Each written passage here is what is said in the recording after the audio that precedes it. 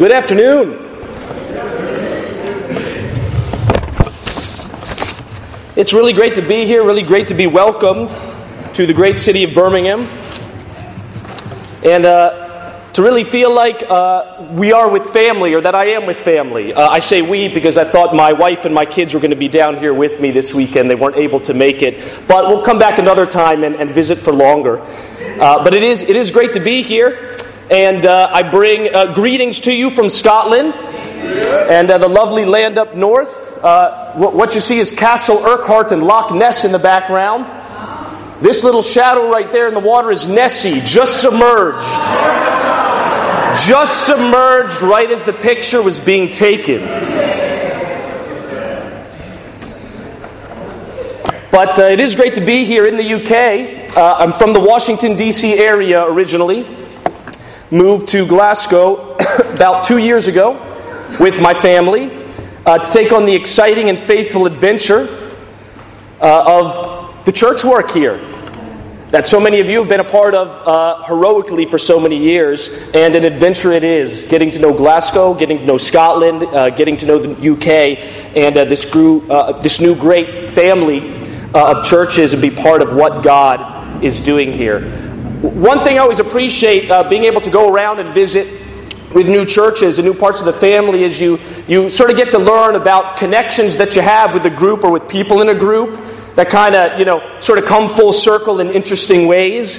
And it's just neat to see how God's Spirit works and moves and keeps us connected. I've been able to begin making some great new friends with many of the brothers here in Birmingham. We had a great camping retreat just a few weeks back, and that was really great.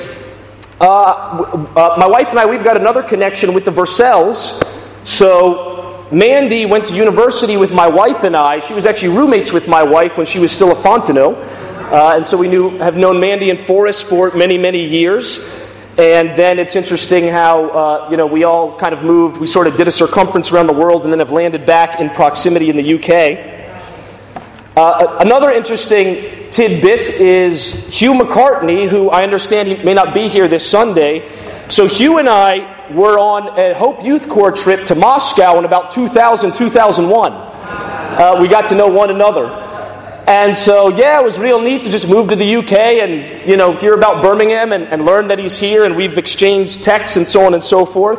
Still looking forward to getting reconnected with him. And here's another little interesting connection. So right now with my children, with my two older children, this is Matteo, Natalia, the baby Santina. And even as she grows up, she'll always be the baby. And this is my wonderful wife Kara. Like Alexei in that video, I too met a pretty girl in church and got married to her. But right now I'm reading something called the Book of God with my two older children. What it is, it's the narrative of the Bible, sort of in novel form. And I've had this book for a while, and what's interesting is I opened the cover flap, and in the cover flap, there's a note there from 1996, written from the Birmingham church to Douglas Jacoby. And so, talk about an interesting connection. Myself, the Jacobys, and me were in the Montgomery County Church for a few years. I don't know how I ended up with that book. I'm sure I didn't steal it from him. But here I am, just starting to read a book that was gifted to Douglas from the Birmingham Church in 1996, made its way into my library, and then has been carried back to the UK. You never know how God is going to keep the connections going, amen? But it's great to be here, to see new old friends and make new friends as well. The Glasgow Church is a great group. One of the greatest church groups that I have just had the privilege of getting to know and be a part of. One of the most encouraging, faithful, loving groups I've ever met. How many here have been able to get up to Scotland to see Glasgow, to visit the group there? Yeah, it's fantastic. And by the way, if you're a student here, there will be an opportunity. We'd love to get a group of you up to help with our Freshers Week in late August or early September. We've got to nail the dates down. But we have a fantastic opportunity at Glasgow Caledonian University. We've been able to make a relationship with the administration there. They've opened the doors for us to do ministry, so we can have a Bible talk and advertise it, and they let us use facilities. The opportunity is wide open. We just need some bodies to make the most of the opportunity. And so it'd be great. I'm talking with Kenny and Forrest, and maybe we can get some students to come up. You can visit the great city and the great church of Glasgow for a little bit, and really help us with a Freshers Week Blitz. That would be great. But it's a great church. It's a great group. And recently we've been blessed to see a few more members added to our fellowship. Praise God. And we look for many, many more. We're still a small group in Glasgow, but that's okay because we are a spiritual group. And so it's encouraging to see how God has used us so far and how He will continue to use our small fellowship to make a big impact. And that leads into the lesson that I'd like to present to us this afternoon. It's a lesson on faith called Little Things, Big Impact. If you enjoy barbecue, then you might know that hot sauce is a good example of a little thing making a big impact, right? A little bit of hot sauce can go a long way, especially some of the hot sauces they're making these days where it's just like weaponized. You know, you have to like sign a release form before you buy it, right? But little things can make a big impact by faith. Do you ever feel small in life? Do you ever feel little? Do you ever feel small as a church? I can at times, for sure. I can go out into the streets of Glasgow, either in the community or on the campus, and just feel really, really small as a Christian sometimes. Like, what difference can I really make? Especially if, the people aren't terribly responsive. And that feels like most of the time sometimes. As a minister, I read statistics and studies about church trends and faith trends. And it's not an encouraging study because they're sliding in the wrong direction. Fewer and fewer people are associating with churches and with faith. Secularization and skepticism is a bit on the rise. And sometimes I just feel overwhelmed. I feel like I'm small. How can I reach 1 million or so people around Glasgow by myself? But you know what? If those trends are going down, then faithful living must really step up. Right? I appreciate the encouraging and faithful repentance that the Bible is constantly calling me to in my thinking. Because the truth is that Christians reach the world and have reached the world, but it's not by ourselves.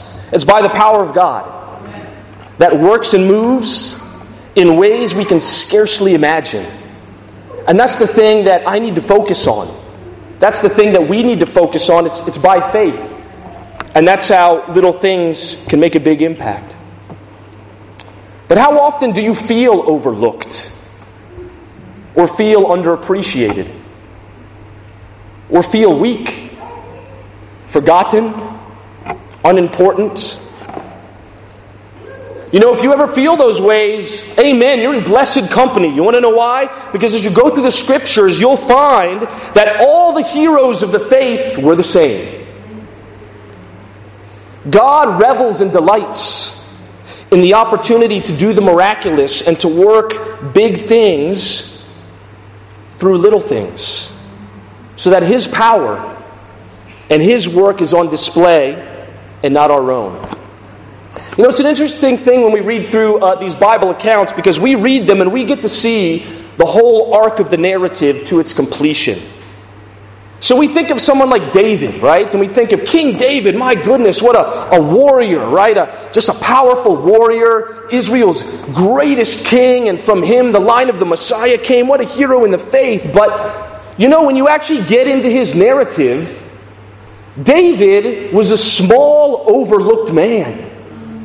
Do you remember when the prophet came to his family and asked and knew that, okay, hey, one of your sons is going to be anointed king, and so the sons are all lined up. Here's the lineup. And the prophet's like, no, wait a minute, one of them is missing. And the dad is like, oh yeah, David, right. He's out in the fields with the sheep. That's how it began. He was overlooked by his own dad.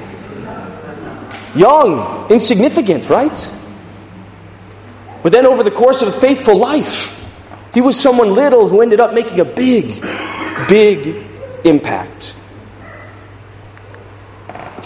Let's read this passage in Isaiah chapter 55. Before we do, I'd like to have a short word of prayer. Father in heaven, thank you so much for this opportunity to come together and open your word. And as we do, I pray that we would really hear your voice, Father. We would hear you speaking to us, encouraging us, calling us higher. And that by the working of your Holy Spirit, we can all leave here today feeling uplifted and feeling more equipped to live lives of faith. I ask these things in Jesus' name. Amen. Isaiah chapter 55. Let's begin reading in verse 8. For my thoughts are not your thoughts, neither are your ways my ways, declares the Lord. As the heavens are higher than the earth, so are my ways higher than your ways, and my thoughts than your thoughts.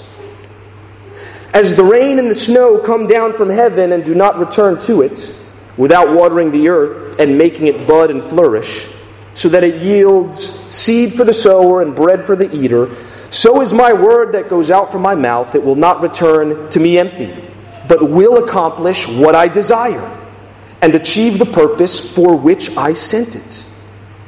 You will go out in joy and be led forth in peace. The mountains and the hills will burst into song before you, and all the trees of the field will clap their hands. Instead of the thorn bush will grow the pine tree, and instead of the briars the myrtle will grow. This will be for the Lord's renown, for an everlasting sign which will not be destroyed. I have one point that I'm going to preach on today, and the point is just underlined and bold in there. His ways are higher than our ways, and His thoughts are higher than our thoughts. And we've always got to remember that, to live lives of faith and believe that we can have a big impact. What an encouraging passage this is, though, isn't it? Really, really encouraging. You know, it reminds us that just the way that God works and the way that He moves, it eludes our understanding. We'll never totally grasp it, but in a good way, right? Because it means that He's going to work in ways and accomplish things in ways that we just can't figure out. And that's so encouraging. He thinks differently than we do. We think in fixed points and straight lines. But the Lord is thinking in multidimensional vectors, right? He's just thinking and working on a different level. And so all I really have to do is be faithful that God is going to accomplish His purpose just through simple, faithful acts and living, right? Like He said, His Word, when He sends His Word out, it's not going to return empty.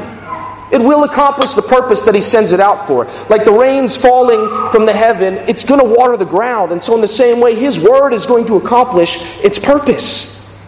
And I just got to remember that. I don't know exactly how, but that every time I'm part of putting His Word out there, it's going to accomplish His purpose.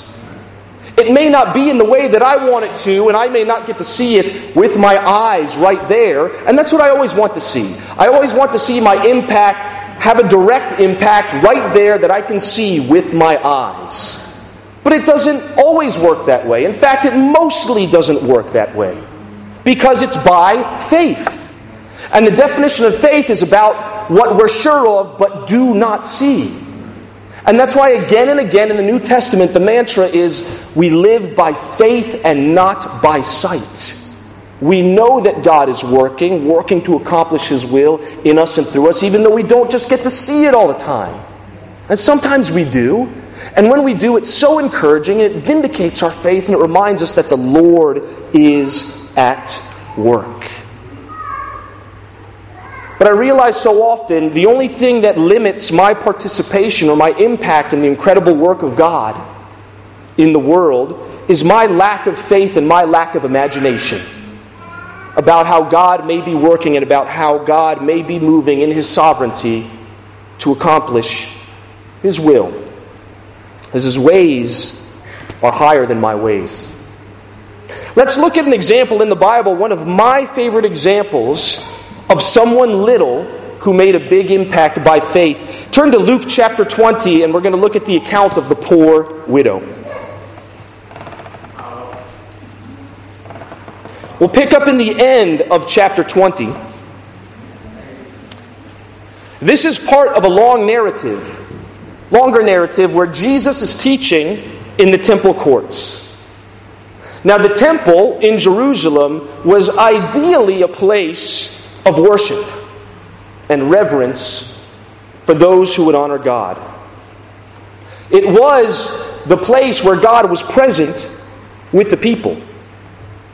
And under Herod, the temple and the temple grounds themselves were built up and went through renovations, so it was a place of splendor and a place of beauty.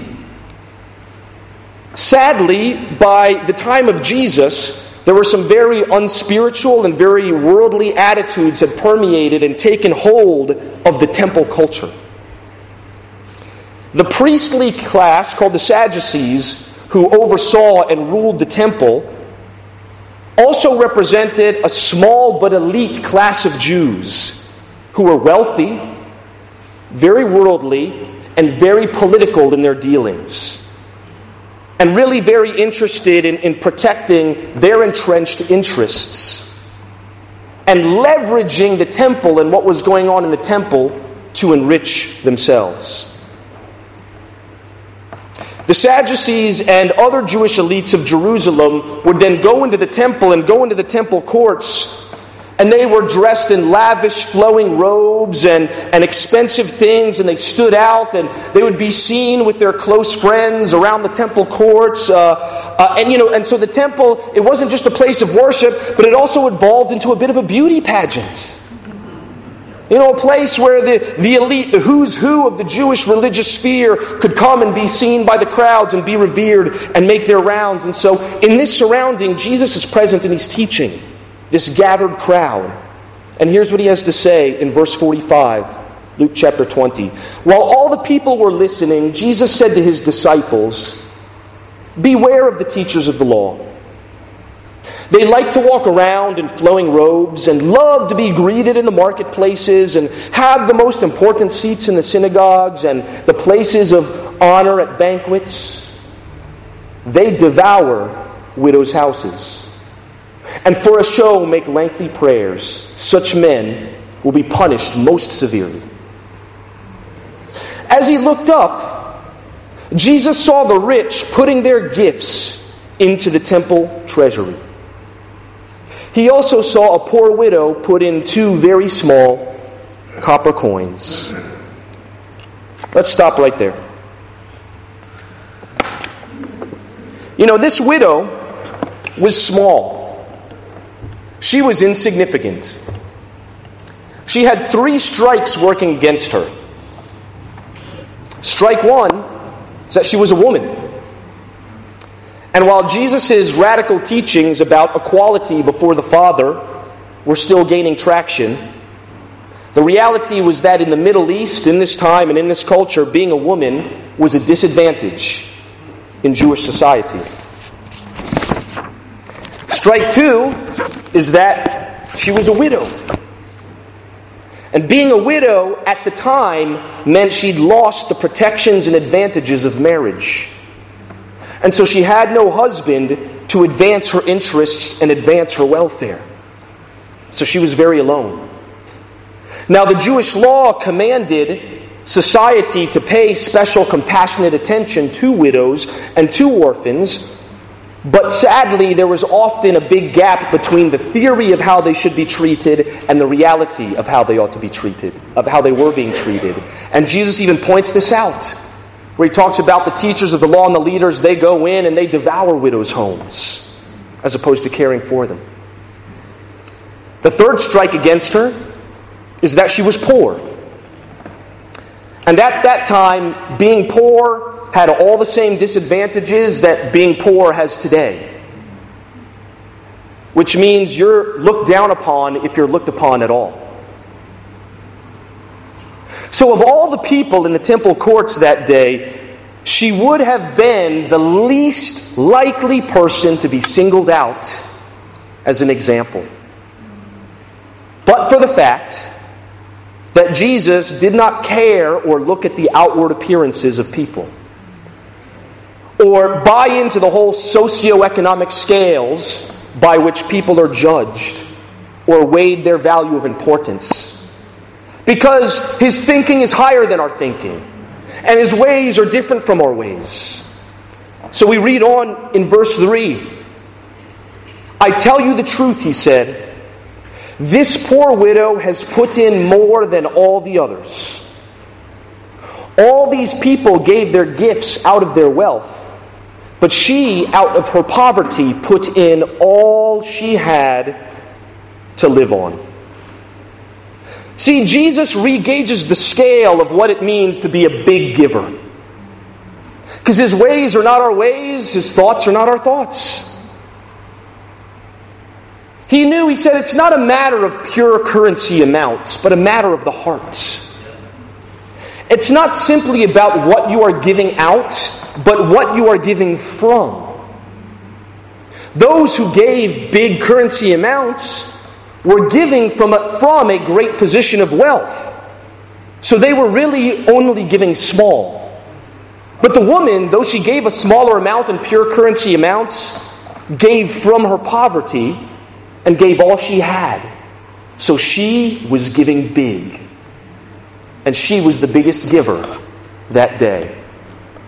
But it was only noticed by Jesus because His ways and His thinking are higher than our ways and our thinking. Our nature as humans, as people, is to just get locked into what we see and what we perceive on the outside, isn't it? Outward beauty, outward strength, outward influence and importance. Judging by appearances and impressions. The thinking of the world is that bigger is better. And you have to have a brand name and razzle-dazzle, the right look, enormous resources, the reputation, the network, the access, the gravitas to be a mover and a shaker. That's the world's paradigm, but it's not God's. Because His ways are higher than our ways, and His thoughts are higher than our thoughts. Have you ever heard of the term the butterfly effect? Yeah, you ever heard that before? The butterfly effect is this idea that little things can have big unintended consequences and impact based on their ripple effects. Right? As this quote says, it's been said that something as small as a flutter of a butterfly's wing can ultimately cause a typhoon halfway around the world. Because the thinking is, let's just say in North America, the United States, where I'm from, out in the plains, in the Midwest, there's a little butterfly on a flower. And that little butterfly flaps its wings. And in flapping its wings, it just so happens to kick some pollen out. And let's just say there just so happens to be a buffalo grazing right by that. And that little whiff of pollen causes the buffalo to sneeze and be disturbed. And let's say that buffalo just so happens to be part of a larger herd of buffalo, and so the buffalo around start to get startled and they start to move. And it just so happens that movement then gets the herd moving into a stampede. And that stampede then creates this larger wind current across the plain that impacts that local weather pattern there. And that local weather pattern is attached to another weather pattern which gets impacted, which is attached to another weather pattern that gets impacted, and hits this larger weather pattern halfway across the world that causes a typhoon just because one little butterfly flapped its wings. That's the idea behind, this concept of the butterfly effect. You know what inspires me is this thought of the Christian butterfly effect. Any small act done from a simple heart of faith and sacrifice can have enormous ripple effects and a large impact in the hands of God. I mean, let's think about this poor widow for a moment. This poor widow decided to get up that day and bring her meager little offering to the temple. not knowing that as she decided to stand in line and drop it in the treasury box, that Jesus just so happened to be there that day, and Jesus just so happened to be watching, and that happened as Jesus just so happened to be teaching the crowd, contrasting the hypocrisy of the wealthy religious with the heartsy sincerity of the poor, and that the timing was right for him to just point her out as an example right then and there. And as God would have it, as the many lessons that Jesus gave, this one stood out in the minds of the disciples present. They always remembered that one. And so as Luke was gathering his information and the stories for his gospel, that particular story came up often, and it made it in to the writings of Luke. And then, as God would have it, of the various accounts of Jesus' life and deeds that were written up, Luke's gospel would become a critical fixture in the New Testament writings, and would begin to spread throughout the church community. And then, as God would have it, the New Testament and the Bible would go on to become the most widely published, distributed, and read book in the history of mankind. And so in the churches, in the ensuing 2,000 years, the Gospel of Luke would be read and circulated around the world, and the example and lesson of the poor widow would inspire people. They would inspire sacrifice, inspire giving in the minds and the hearts of countless people, who would then be inspired to go on and give something, make a generous sacrifice to a cause that builds up churches or alleviates poverty or helps the disadvantaged, any number of things. And then the people who are beneficiaries of that sacrificial giving, their lives are changed and they're moved. And now they want to go on and continue to pay it forward and exhibiting the same kind of giving and generosity that they experienced by people who were inspired by this story of the poor widow. And it results in an incalculable, exponential effect of generosity and giving and sacrifice that has changed the world. All because one little poor widow gave what she had when she thought that no one was looking except God. And no one was looking except God in the man, Jesus Christ. And so just imagine this dynamic of the Christian butterfly effect. Not merely in the realm of giving like the widow, but just Christian living in general. Just simply living by faith. We read in 1 Corinthians chapter 1, verses 26 to 31.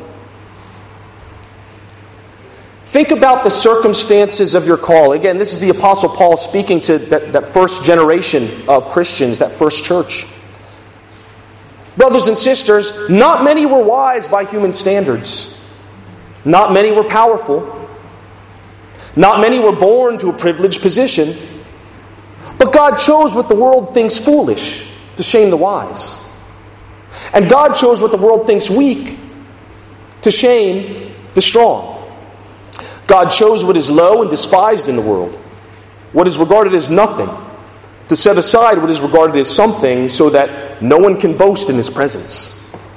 He is the reason you have a relationship with Christ Jesus, who became for us wisdom from God, and righteousness, and sanctification, and redemption, so that as it is written, let the one who boasts, boast in the Lord. You know, this is the testimony of the early church. As we looked at in our School of Missions teaching over the past couple days, we looked at these early generations of Christians. They were not a movement of wealthy, powerful elites. They were not a group with enormous resources. In their membership were not governing politicians or military commanders or people with a lot of weight in society. It was a poor, simple, grassroots movement. But they made Jesus the object of their faith. And they lived by faith in Jesus, and so went on to start a rippling effect movement that Christianity and the Christian church has changed the world and changed history. And you don't even need to be a believer or be a Christian to acknowledge that. That's just a fact. But this is how it started. And we're part of that today.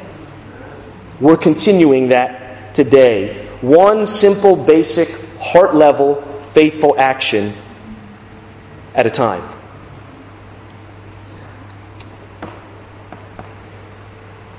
In closing, let's go back to Luke chapter 21. And we'll read in verse 5.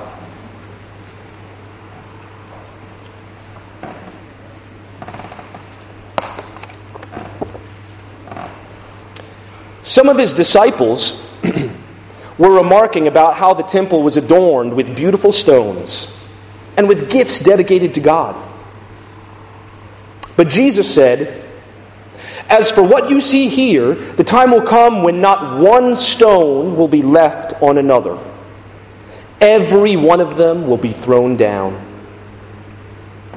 So even as they were walking around, the disciples, they were enamored with the outward beauty and splendor and a rich look of the temple. And Jesus warns them starkly, guys, it's not going to last. And indeed, it did not last.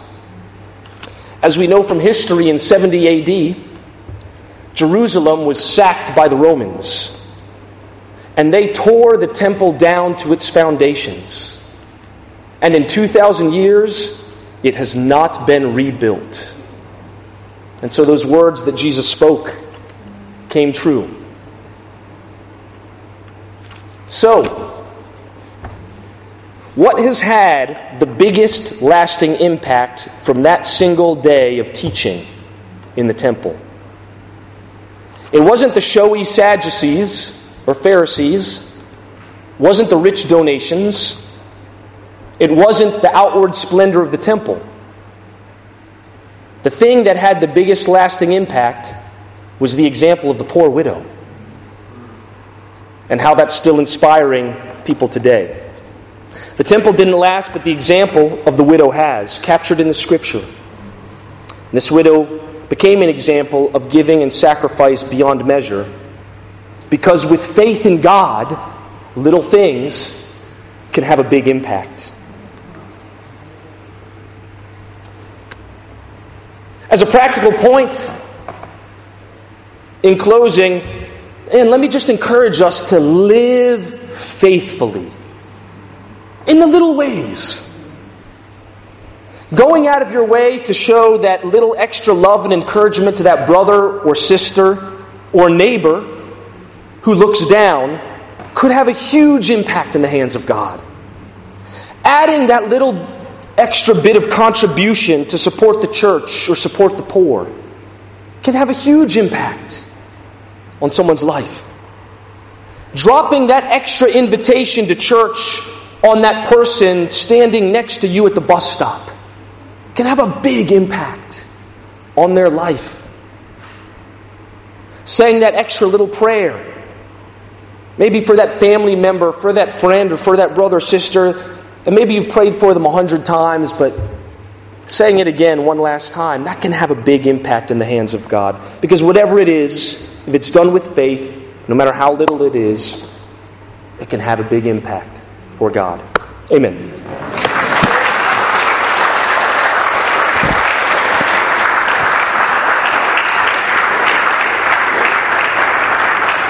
So I believe at this time there's a closing song. Is that correct?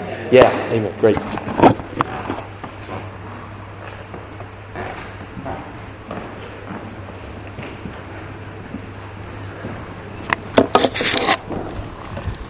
Please let's show our appreciation for Paolo.